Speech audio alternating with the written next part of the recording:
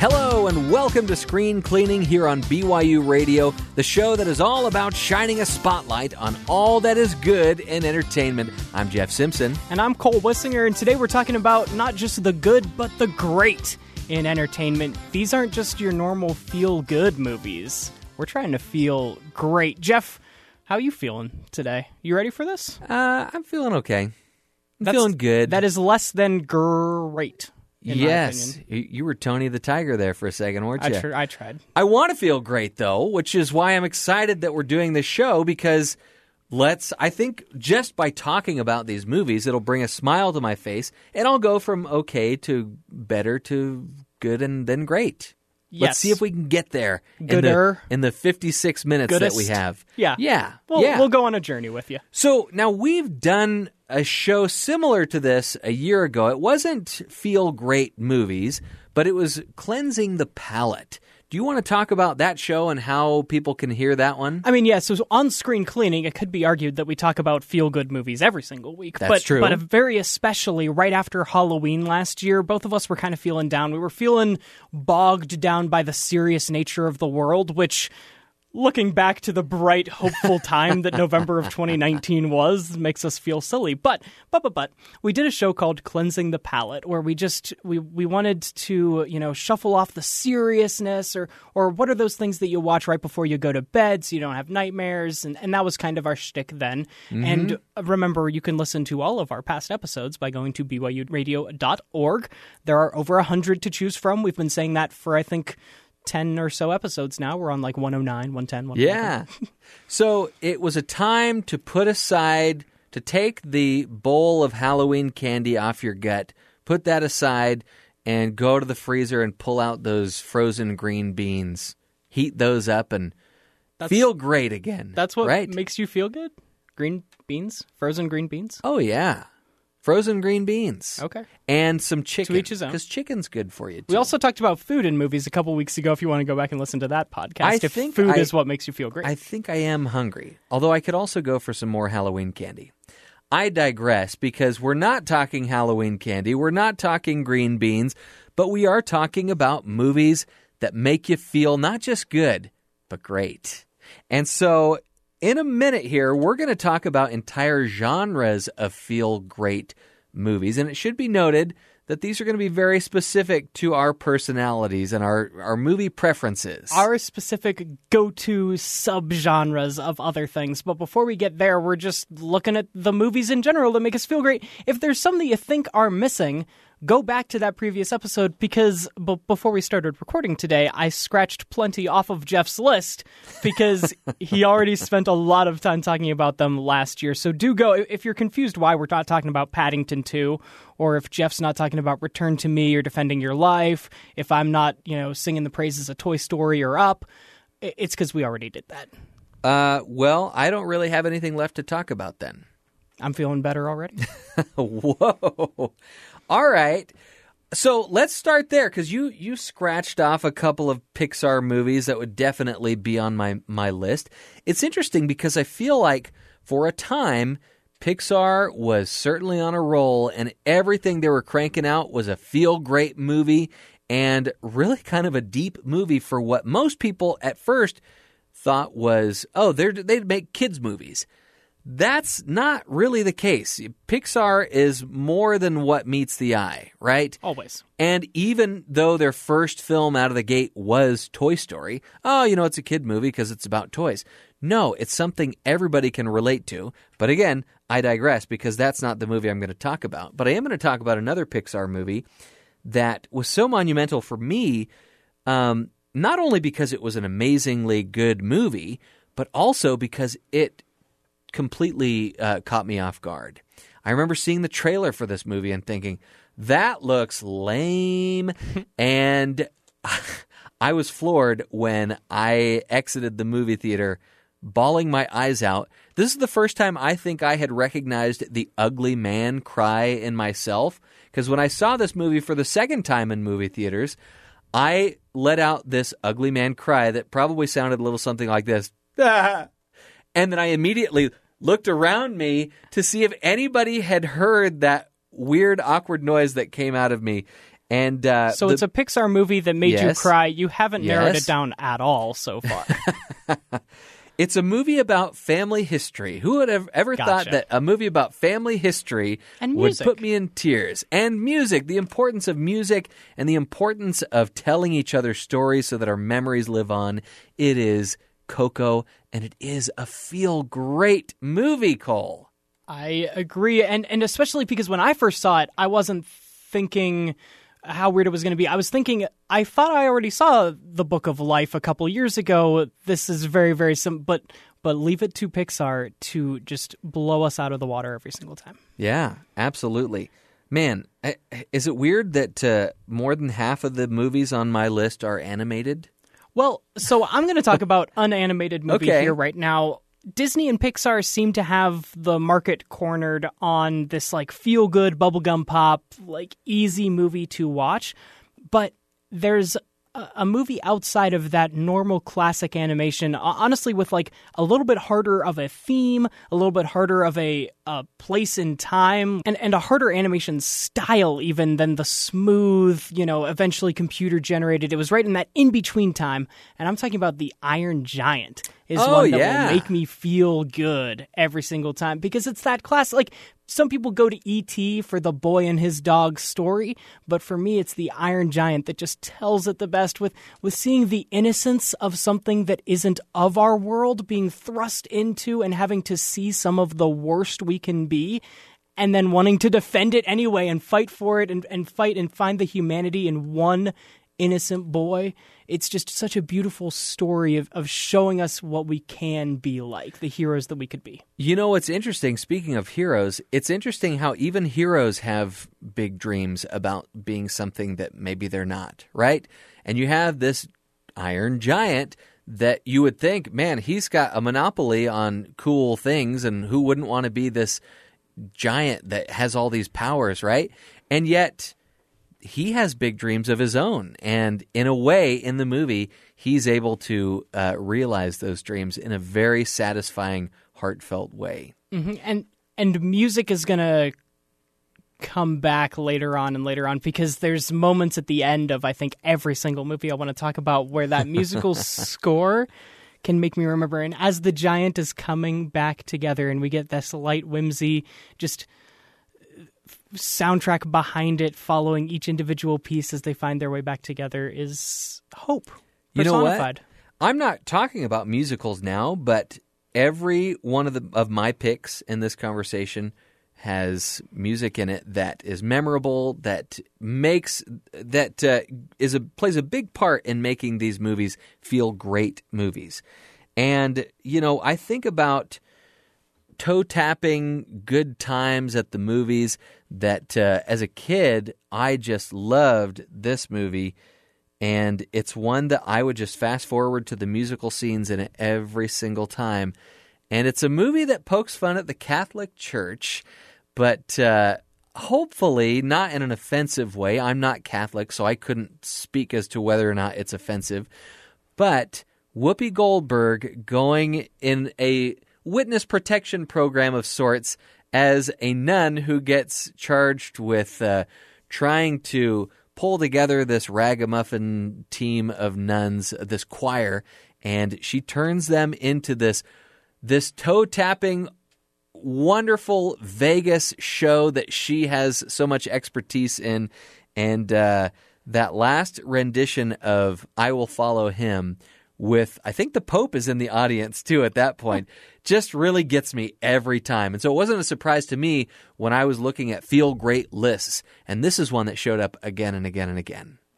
There's a kind of way to look at feel great movies. There's the ones that are just nice and fun the whole way through, and then there's the ones that drag you through the dirt before you can get to that moment of catharsis. Yeah. And what's worse than dragging you through the dirt is whatever it is that Andy Dufresne had to get through before he stands up in the rain at the end of the Shawshank Redemption. If you want a redemption story and one that can make you, believe in the power of the human spirit of what they can go through before you get a happy ending at the end, it would be this movie. And I didn't have this one on my list, but another film that could certainly fit that description as well is Good Will Hunting, which, again, these are feel-great movies, even though, as you said, it is kind of a downer until you get to the end, until you see the difference that has been made in these people's lives and how they've affected each other, the relationship between Robin Williams and Matt Damon. Oh, absolutely. Anything with Robin Williams can be a feel-great movie. Sure. Mrs. Doubtfire, Aladdin. for me, Jumanji, Aladdin, definitely. Yeah. Shawshank Redemption and Good Will Hunting, we should note, probably not movies you want to sit down and watch with your kids, but at least not if they're not on TV, right? But maybe not Shawshank Redemption either. That's a prison movie, so maybe not. Interesting, Cole. You know, sometimes a performer can be so into the role, and you can tell this performer is having the time of their life, and I'm not talking about Dirty Dancing. I've that had the time of my life. It bounces right off the screen and just jumps right into your soul, and you feel it, and you feel great. And this is another one that comes to mind for me. It's one that I did not see in the movie theaters, although I wish I had. And you are just rocking out the whole time, and you're loving the amount of energy that Jack Black is putting into his role in the film School of Rock, or The School of Rock, depending on who and when you ask, right? But Jack Black just doing what he does best, high energy. He's a great performer. He's a really good singer, and we may be hearing Jack Black here in just a minute, but Jack Black in School of Rock is just a feel-great performance and a feel-great movie. I talked about Kung Fu Panda in last year's edition of this. I agree. There's certain actors that lend themselves to having this feel-great mantra. One that was on a lot of lists as I tried to do my research of what other people consider the feel-great movie or the inspiring movie is Forrest Gump. Oh, yeah. Certainly, right? As he Forrest Gumps his way through just all of these moments and believing in this guy. But it's another Tom Hanks performance that I want to highlight. And of course, I'm going to highlight it. It wasn't even out yet when we talked about this show last year, but it is him playing Fred Rogers in A Beautiful Day in the Neighborhood. Absolutely. I completely agree. And what I loved about his performance in that movie is that he wasn't doing an impression, per se, of Fred Rogers. He was more or less inhabiting the spirit, or summoning the spirit of Fred Rogers. So it was his own performance, and it was like one of the quietest performances that you'll see. Not since, we've seen Mark Rylance win the Oscar for Bridge of Spies, have we seen a performance that's so humble and so quiet. And what's great about his performance in that is that, just as I imagine Fred Rogers himself had the ability to draw people in and mesmerize you by his kindness and his goodness, Tom Hanks was able to do that. And I was just sitting in awe watching him on the screen thinking, yeah, whatever you want me to do, I'll do it, And you don't have to imagine it, because the documentary, which is Won't You Be My Neighbor, which sometimes I get the titles confused, but you can also watch that for a feel-good time. Or honestly, just go to YouTube or wherever you can find the original episodes of Mr. Rogers' Neighborhood. Always a feel-good time. The last place you're expecting to feel great is by seeing a movie that is based on a toy. And that was my experience with the Lego Movie. Because it's another movie that caught me off guard. I thought, okay, we're just going to go see this passable kids movie that it'll give me an excuse to sit in the movie theater with my kids and eat popcorn, right? I was not expecting this laugh a second laugh riot where the jokes, not unlike the Legos themselves, pile on top of each other in a very fit, attractive way. And not only was it a laugh a minute, but it was a story that involved a relationship between a father and his son, and them coming together, putting aside their differences and learning how to spend time together, was enough to make me almost cry seeing the Lego Movie. And it was definitely enough to make me feel great leaving the theater, especially while singing and dancing along to Everything is awesome. The only thing better than feeling good or feeling great is feeling awesome. That's what the end of that movie does for you. I appreciate how in the Lego Movie 2, the second part, which is a great title, by the way, I appreciate that they've kind of come full circle and have realized, that not everything is awesome all the time, and that's okay. But that doesn't mean that we shouldn't try to make things awesome. Mm-hmm. I think if we could go with that song, Everything is Awesome, in our hearts more often, I think we'd be in a much better place, Cole. And that kind of represents some of my picks. They're not, like I said, they're not feel great for the entirety of the movie, but you see how great things can be after you're kind of not feeling great at the beginning. Yeah. There's one... 2020 has been a rough year in many aspects, and that's why we want to kind of do a retrospective as we look forward to Christmas and this time of the year and the end of this year on some things that can pick us back up and how the movies can be either an escape or an understanding or make us feel better than we do when we're out in the world. Politics are one of those things, and so I like when I'm trying to feel great to find what politics is supposed to be, right? When you watch the news, it's a lot of just fighting back and forth with each other, and so I really do love, I've talked about shows like The West Wing a ton, where I see the idealized version of what politics could be for us, and when I think of the one performance and the one single embodiment of what politics really should do for America, it is Mr. Smith Goes to Washington. Absolutely. 1939. Jimmy Stewart. Yeah, who isn't inspired after watching that movie? Or who isn't inspired, again, it's not necessarily a feel-good movie, who isn't inspired by watching Atticus Finch stick up for this African-American To Kill a Mockingbird, pleading with this jury to do their duty and let this guy off. And yes, I totally agree. And I thought for a minute there, is he going to talk about Dave? Because Dave should certainly be in that conversation as well. Dave came up in some of these lists that I was looking at. There are other advocates for Dave out there along with you, Jeff. I thought immediately of you whenever I came across a podcast where people were talking about Dave being one of their great feel-goods. And you can actually hear us talk more about Dave in depth because it appeared on one of our Hall of Fame episodes recently that you can look up on the archive or in the archive, or just Google Screen Cleaning Podcast and look up Screen Cleaning Hall of Fame, and you'll find Dave, and I won't spoil what the pairing for that movie was. I will. It's another really feel-good movie. It's Babe. And Cole, you spoiled it. It would have made this list for me, too, if we hadn't just talked about it a couple weeks ago. Absolutely. And there's another movie where Jimmy Stewart plays a feel-good character inside a feel-good movie. I talked about it last year, but it is one of my favorites. It's Harvey. Oh, interesting. Okay. Just kind of, I think it's another one of those performances where it's like, we'd probably be feeling a lot better about ourselves and each other if we spent a little more time around people like Jimmy Stewart in the movie Harvey. Mm-hmm. I can see that for sure. Well, when we return, we're going to take a quick break, but when we return, we're going to talk about feel-great genres that are very much in line with our own personalities and our own movie-going tastes and preferences. And I'm really excited, Cole, because some of these movies I've been enjoying lately because of the time of year. So that's coming up next here on Screen Cleaning. Just like you, I've always wanted to live in a neighborhood with you.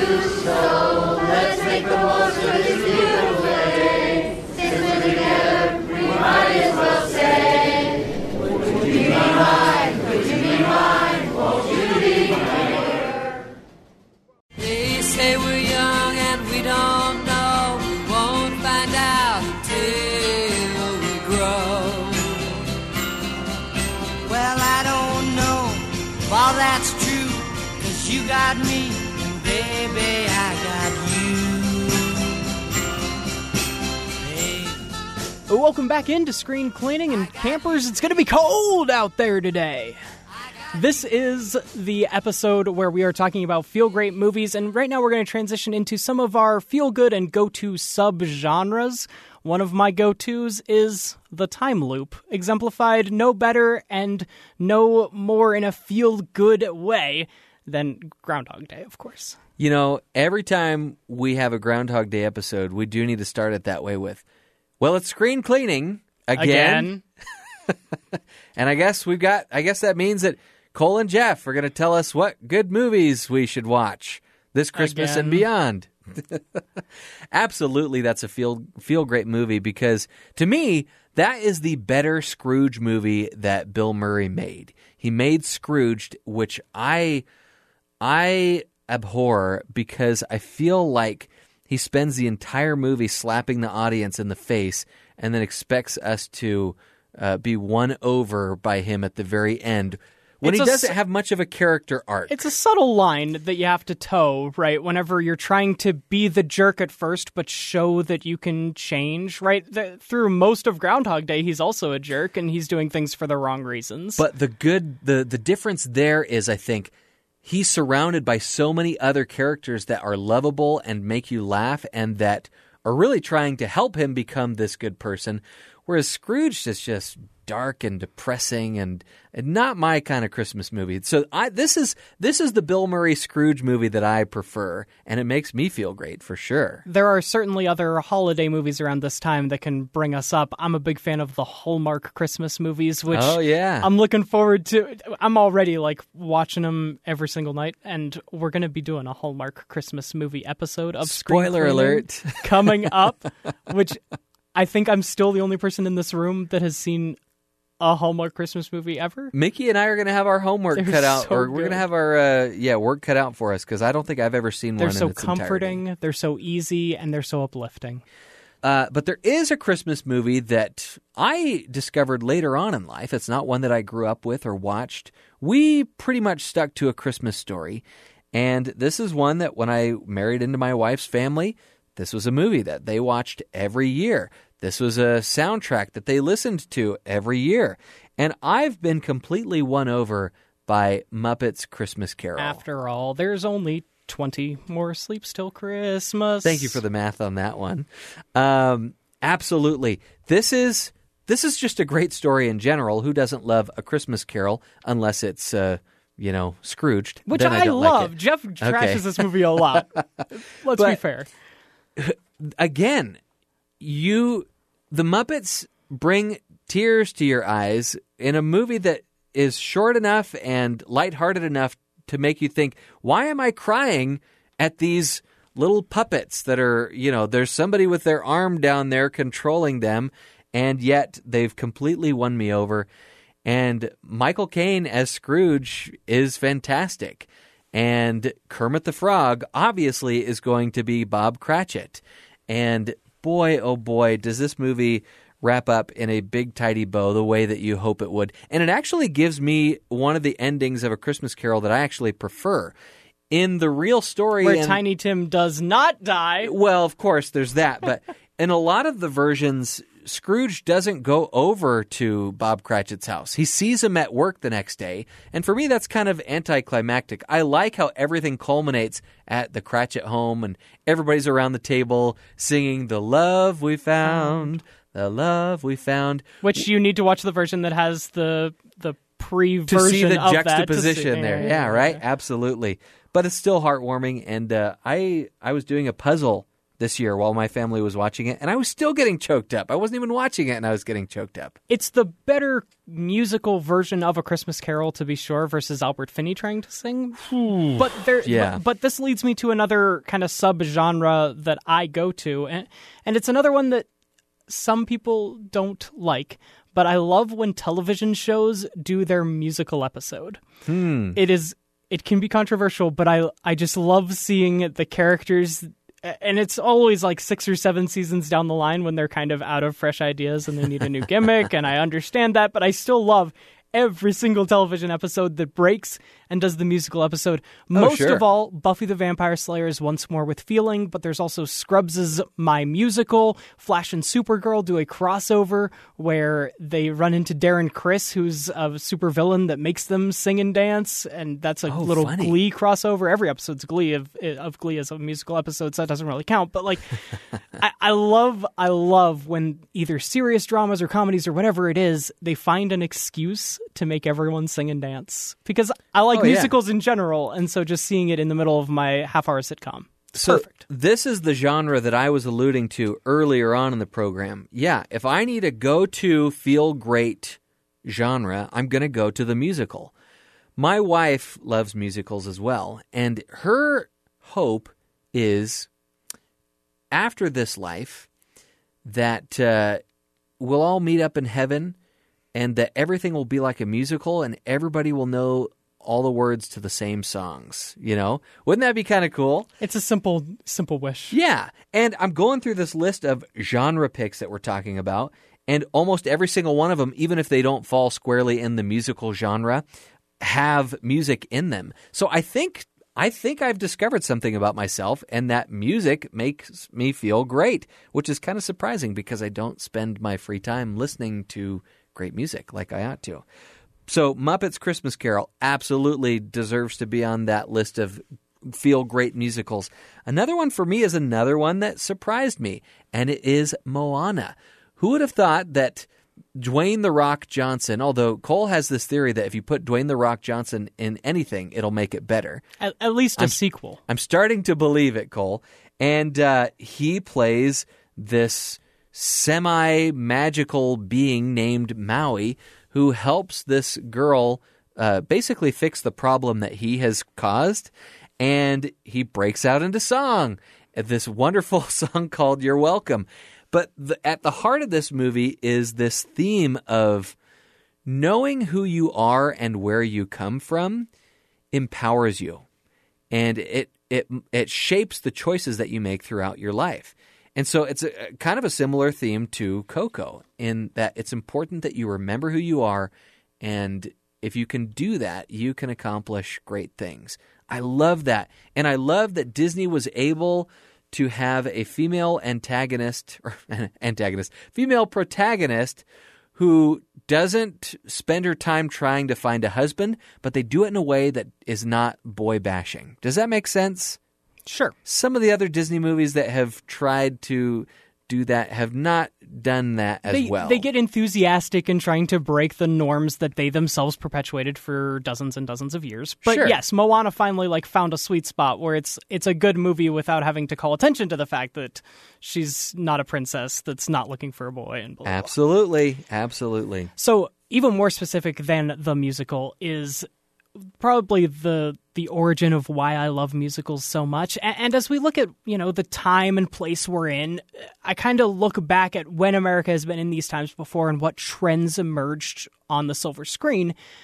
I love Fred Astaire and Ginger Rogers movies from the 30s when we were just getting out of the Great Depression and America fled to the theater for some relief and some escapism in these bright and beautiful, just sweeping, wearing the prettiest dresses and the nicest tuxes imaginable, dancing their cares away. It's that specific place in the musical genre that I love to go to when I'm feeling down.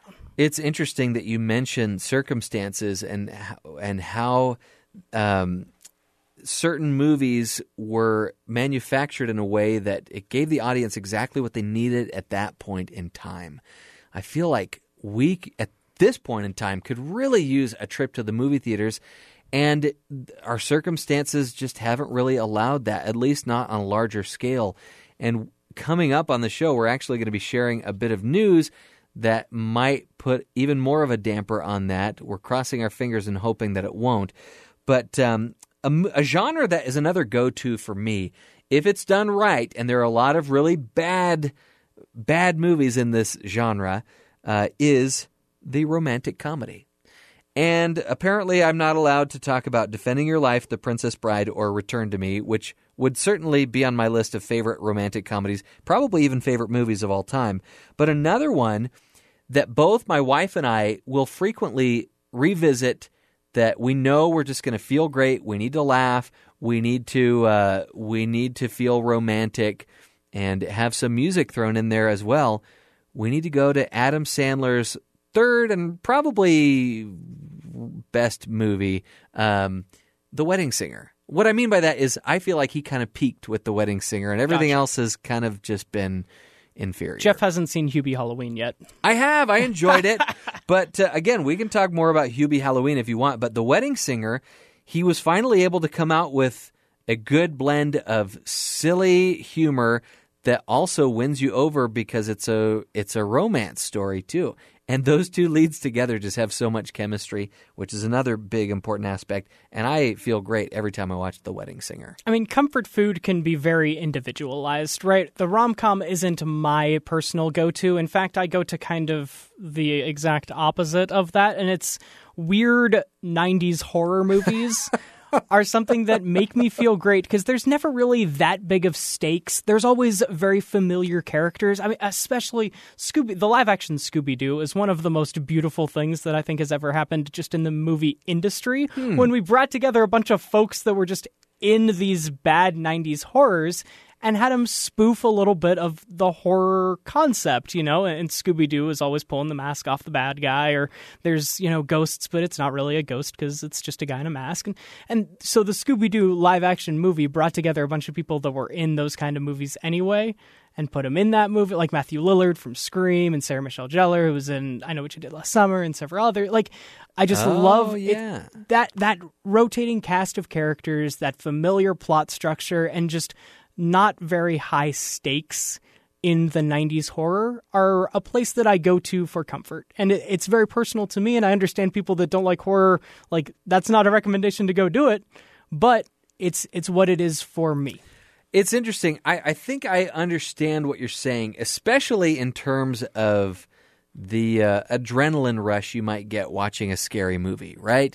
Or it's similar to going on a roller coaster that in the moment you're terrified, and not unlike some of those movies that we talked about earlier where the journey getting there is rough, but, you know, that emotional and physical chemical release, it hits. Right. I can see that. It's the same. Sure. I mean, it's the same exact thing in your brain when the two romantic leads get together at the very end of the rom-com and they have their big finale with the big climactic kiss at the end, right? I get that same joy when we finally beat the bad guy that was, you know, stalking the kids through the whole horror movie. You know, there are times when we're feeling depressed or we're just physically exhausted. We can't be bothered to think. And so our go-to genre sometimes is the spoof. And there are a couple of movies that we've mentioned already that have really hit the spot recently, and they're both Netflix movies, Hubie Halloween and Eurovision Song Contest, The Story of Fire Saga. Movies that are just so ridiculous and not really good movies, but they hit this sweet spot that you're looking for at that particular time in that particular moment. But then there's the spoof that is so dumb that it's smart. Okay, let me explain. Yes. I'm talking The Naked Gun. The Naked Gun is a wonderful example of a movie that you've got to take your comedy seriously. What I mean by that is when you're saying the most ridiculous thing that you've ever heard, which you would hear an Adam Sandler say it in a silly voice, right? Yeah. He's telling you this is supposed to be silly. Laugh at me. Yeah, just like you said. Mm-hmm. In a spoof along a la, you know, a Leslie Nielsen movie, you are going to get the most ridiculous line delivered in the most dramatic way possible. And it makes it that much funnier. So movies like The Naked Gun from the Files of Police Squad, !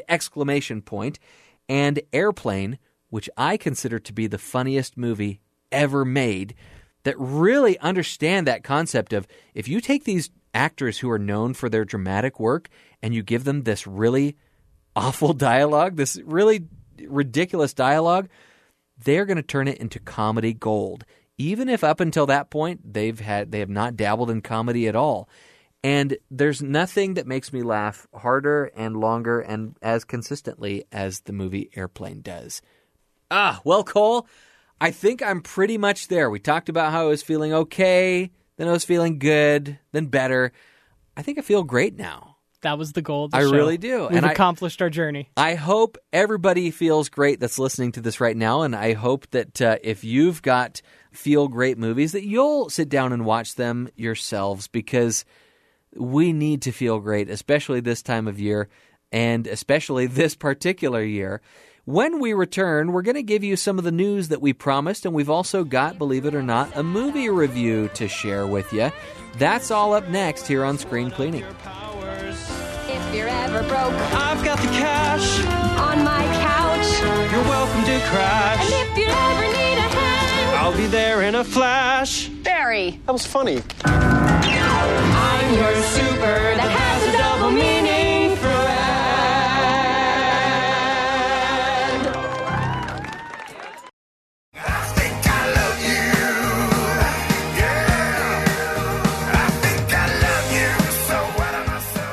Welcome back to Screen Cleaning. You know, Mickey and Cole, I think I love you guys. And I feel great after spending the whole show talking about feel-great movies. We said we were going to bring Jack Black up again. That's Tenacious D's version of I Think I Love You. I Think I Love You. And I think that I saw a movie that was kind of enjoyable in the movie theaters. And I'm trying to decipher, do I just feel good because I had a movie theater experience? Or was this just kind of a fun movie? And maybe it's a bit of both, but I don't think that's necessarily a bad thing. By the way, I Think I Love You, I think is a pretty good feel-great song. So if you're looking for a feel-great song, go listen to either version, whether it's the David Cassidy version or the Tenacious D version, because this is a song that comes up a lot in the movie Croods. It's actually called The Croods, A New Age. Croods 2. Yes, and you get the same cast as you had before. We're talking Nicolas Cage, Ryan Reynolds, Emma Stone, Catherine Keener, Cloris Leachman, and Clark Duke, plus a few others. But let me tell you the premise of this movie first, because that's really what you're interested in when you're going to see a kid's movie anyway, right? It's an origin story of sorts for Ryan Reynolds' character, Guy, who gets separated from his guardians at the beginning of the movie. So flash forward about 15 years or so, and lovebirds Guy and Eep, who's voiced by Emma Stone, they're feeling a little smothered by their pack. Wait, is this Ryan Reynolds or Ryan Gosling? That's Ryan Reynolds. Yeah, all right. Ryan Reynolds. Would have been better if it was confusing. Gosling with Stone. Yeah.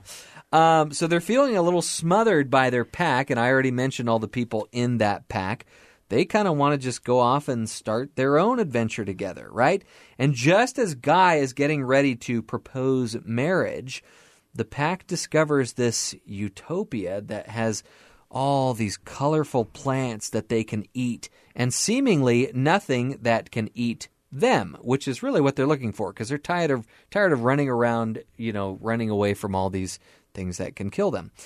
They also meet, in this utopia, the Bettermans.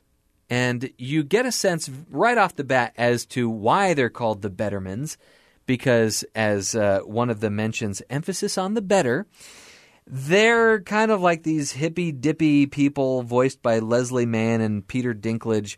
They're kind of this new age type couple that they have plans of their own for Guy, as well as their own daughter, Dawn, voiced by Kelly Marie Tran. So they're kind of this couple that's not what they seem on the surface. And it's a really kind of a fun, light movie about learning to let go of things that are important to us, or at least learning to let the leash out a little bit, right? But also learning to adapt and accept others that are maybe different from you. Evolve, maybe. Right. So kind of the same message that you get in pretty much every kid's movie, right? I mean, Evolve. also, this Thank is you, about Cole. Neanderthals, right? Thank you, Did we Cole. mention the fact that this is, from back, Ice Age-ish era, right? I think that's, I think. Okay. Anyway, I definitely wanted to talk about this movie pretty much for the sole purpose of sharing my dad joke on the air. Oh. I told my kids that this movie was PG for crude humor. Boo. I thought it was funny. They didn't get it, but I think it's genius. Also, wait, so we established this is Ryan Reynolds, not Gosling. This would have been the second movie in 2020 where Ryan Reynolds plays a character named Guy, because we missed out on Free Guy. That's true. Interesting. Man. Interesting. What could have been. So I was actually pleasantly surprised at the amount of chuckles I got out of this movie, mostly due to a couple of running gags, one involving an eye impalement and another involving peanut toe. And, of course, David Cassidy's I Think I Love You just comes in right at the perfect moment in the movie. And it was a great time at the movies. Again, I don't know if it was just because of the lack of experiences I've been having in the theaters in 2020, or if I genuinely liked it. It's probably somewhere in the middle. So in terms of delayed animated sequels that came out this year, Croods 2 or Trolls 2? Oh, Croods 2 by a lot. You got to go rewatch Trolls World Tour. I like that movie. I certainly a lot, can man. because I've got Hulu now for the time being. But I will say this is the best year for Croods 2 to come out because it probably has the best chances of at least being nominated for the Academy Award for Best Animated Feature, which I know is a little sad, and we want to kind of morph into that topic because we want to talk about a piece of monumental news that we usually try to focus on the good news. And again, this could either be good news or it could be bad news, but likely it's probably somewhere in the middle. It certainly is news that the entire 2021 slate of Warner Brothers movies will be launching simultaneously on HBO Max and in theaters for a brief 31-day period. Following the lead of Wonder Woman 84, which is trying this very same model here in December, Starting right? on Christmas. So, yeah, I've got mixed feelings about this, guys. But let me ask you this. Okay. Ever since I heard this news, I've been dying to ask, will this finally make either of you sign up for HBO Max? That is a very good question. In my defense, I did already sign up for HBO Max. a just free signed up trial for the doesn't free count. trial, and then you forgot to cancel I it. did. I forgot to cancel my free trial. I paid for at least a month of HBO Max, and I've had 2 other free trials since then. Unfortunately, for those trying to be smart about the system like there's no more free trial to go with HBO Max either. So if you thought like maybe, hey, right before Dune comes out, I'm going to get the free trial and just watch it and then dump it, you got to pay for at least a month, which is going to be the $15, which is about your, average price of a movie ticket. So we have to do that if we want to watch Wonder Woman 84 is what you're saying. Also that. Unless you find a loophole like I did. Not really a loophole, but it was a happy accident that I stumbled upon this. I bought a couple of items from a big box store, we'll just say. Is that a big box store? It's an electronics store, we'll just say. And because I bought these couple of items, they gifted me a 14-day trial to HBO Max. And when I saw the news that you could not watch Wonder Woman 84 on a free trial, that those free trials were going to be suspended for a little while, I panicked. And I went over, I found my redemption code, plugged it in, and was able to breathe a sigh of relief because it works for the 14 days. And so I think I'll be able to see it. But I feel like I am going against my own principles here because I am very much in the band of I want to do my part to help these movie theaters survive. I love the movie theater experience. I love eating the movie theater popcorn. I love sitting in these big comfy chairs, taking in all the sights and sounds. And it's something that I grew up with, and so I'm very passionate about it, which is why I'm a little nervous and concerned about this slate of movies that I would probably normally see in the movie theaters, like The Matrix 4 and Dune, The Suicide Squad, maybe to a lesser extent Space Jam. Space Jam 2 with LeBron James. These are movies that I would want to see on the biggest possible screen. Godzilla vs. Kong, Conjuring 3, Tom and Jerry. Well, all right, Tom and Jerry. How do you feel about it, Cole? I intend to go see Wonder Woman in theaters, and TBD on if this is what's going to be able to drag me back into HBO Max. It is just still too high of a price point. Netflix just raised its rates for the new year, even though, by the way, they are losing The Office to the Peacock. But I told you not about a loophole, but about a different option for you if you want to keep Netflix. Yeah, so they're raising the 2-screen option and also HD option, right, from $12.99 to $13.99. Not that big of a deal, but there is still an $8.99 option for just one screen and like $7.20. Like, it's not that bad. It's not terrible. If your internet's bad, you're probably watching it on $7.20 on accident anyway. There you go. Yeah. I'm nervous, Cole. I'm really nervous because I've been pulling for these movie theaters. even though I've said I've watched a couple movies on streaming or plan Well- to. But, I mean, I saw The Croods. I'm going to keep taking my kids to see kids' movies. I'm going to continue to watch these big tentpole movies that really deserve to be seen on a big screen. I'm going to keep doing that. But see, the kids' movies is the one that's counterintuitive, because even if you want to pay for a whole month of HBO Max just to see one movie one time, paying $15 for your whole family to sit in your living room is still way cheaper than dragging 4 or 5 people into a movie theater and paying per head. I understand, but it's an experience, and it gets us out of the house. And in this day and age, you'll look for any excuse to get out of the house and go somewhere. There's just a charm. It's like Disneyland. You know how Disneyland has this charm that the other theme parks just can't quite put in a bottle?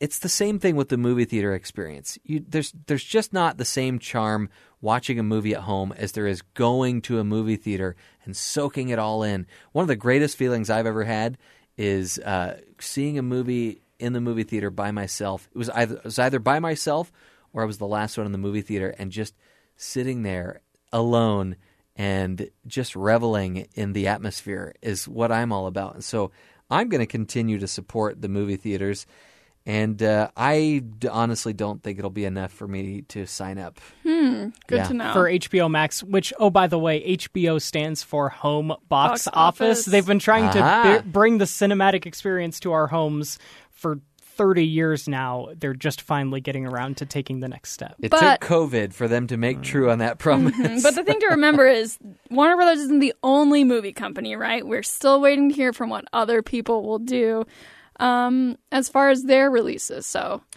we're just kind of waiting to see. What I want to know, I want to know what changed, because Trolls tried to do this, right? They wanted to have the simultaneous release, and when it did so well, they said, maybe we'll start releasing more of our movies like this in this format.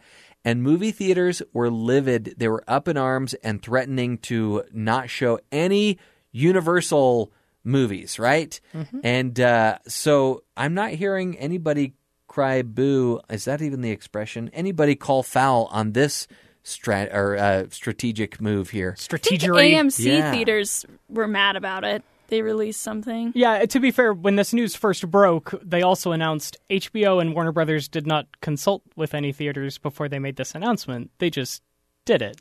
And so... And AMC is owned You know by what, Disney. though? this backlash might still be on its way. But Right. it's probably that we've probably arrived at a point now where movie theaters will take it however they can get it. That's what I'm thinking. So they probably aren't in a position to threaten to not show these big tentpole movies. If it's between this and we put off Wonder Woman until 2022, then they can't make it. theaters that will long. take something. Yeah. Oh, you guys, I hope we just get vaccinated. They need to vaccinate everybody at the movie theaters, and then everybody will That's feel how we safe prioritize again. it. Oh, governments around the world have been trying to figure out, who do we vaccinate first? Just have a little pop-up standing outside a movie theater There and you outside go. sporting venues, and to get in, we just... Because Go ahead. you would be stimulating the economy while also being safe. No, I mean, let's face it. Everybody in this room right now is pretty low on that totem pole of people that are going to be immunized, for That's sure. very true. Well, we hope that people get immunized quickly enough, and that movie theaters will still be able to thrive even in this changing media environment that we find ourselves in by necessity, right? Out of necessity. This has been pushing movies off, right? And so the Oscars have also been pushed off. But we did get news this week that the Oscars are going to be in person. Right, Sort which of. TBD. what a weird time to announce that. Yeah. It's a bold statement that they could very well redact here in the next couple of months. I expect it. What you mentioned that this is one of your favorite anime movies. What's your front runner for Best Animated Movie Oscar Wait, right now? you said The Croods is my favorite animated movie? Well, you say it's one of yours. I said it. Of this Oh. year. Yeah. You know what? I have 2020. high hopes for Soul. I'm No, hoping that you have to have seen it. We are in Okay. we are in December of 2020. What is your front runner for animated feature Oh, Oscar? you have till February. It's okay if you haven't I'm seen trying it. to think of an animated movie that I've seen this year that came out this year that I liked more than The Croods. I had high hopes for The Willoughbys. Was not a fan. Okay. My parents raved about it. all the ones that I really have the highest hopes for aren't out yet. You know what I to be loved? honest. Phineas and Ferb, Candace Against the Universe. Oh, Which there was you like go. one of the highest So good. streamed movies this year. Did you That's see funny. that? Yeah. It deserves it. Well, as you know, we like to tie each show up in a nice big ribbon, and we do that by doing a little panning for good. There's good in them there hills.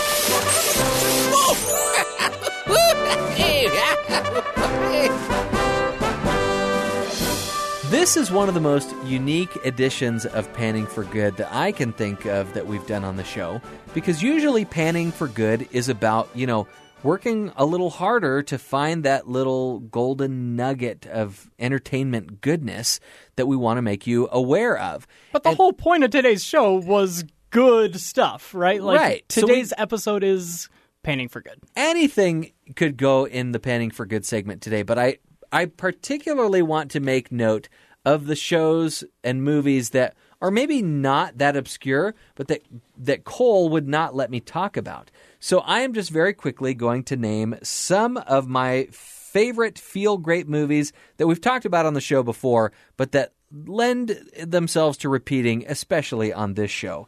So I would have to mention Toy Story 3 and Up. Up surprised me. That was probably the first movie that I saw that surprised me the most of any movies that I saw.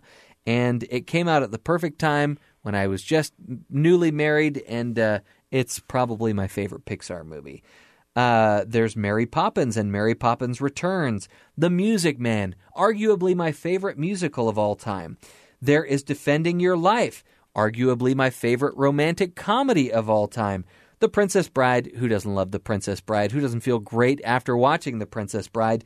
And then this one you may have to search a little more for, Return to Me, a rated PG romantic comedy starring two kind of unlikely romantic leads that really have great chemistry, Minnie Driver and somebody that can be construed as, or can be considered bland, David Duchovny. Minnie Driver and David Duchovny in this PG-rated romantic comedy. You got to check out Return to Me. And by the way, the reason I wouldn't let him talk about it is because we kind of talked about all of these movies in the episode of Screen Cleaning just last year when we talked about feel-good movies or cleansing the palate movies is what we talked, the angle that we took. A couple that I talked about last year that I still will advocate for on any episode about feeling great or overcoming the odds or being inspired are the cheesy Disney sports movies like Miracle and Remember the Titans. I talked about them a lot last year, but I still will reiterate, they still make me feel great. Mickey, we've named so many movies here today, but it's still highly possible that we left out some good feel-great movies. Does anything come to mind for absolutely. you? Yes, I love another PG romantic comedy, the 2020 version of Emma. And here's the thing. I think you could watch that movie on mute and it would still make you feel good because it's so beautiful. The costumes are amazing. But if you watch it with sound, even more so. Just a great story. There's ups and downs, kind of like you guys were talking about earlier, but definitely one I would recommend. I did see other like Jane Austen adaptations on other people's feel good Because lists. they make you feel so good. Yeah. Pride and Prejudice on Netflix right now. That will make you feel good. How about Pride and Prejudice and Zombies? That's probably up Cole's alley, the horror That would make feel-good Cole feel movie. good. More, Yeah. yeah. The rest of us, who knows? I also love Isle of Dogs. I Love Dogs? I love dogs. You do? Yeah, I'm actually allergic to dogs, but I love dogs. Well, the you movie. must love dogs. That's another romantic comedy, by the way. So Never seen that one. Isle of Dogs, Wes Anderson, another very aesthetically pleasing film that I would recommend, but also a great family story, right?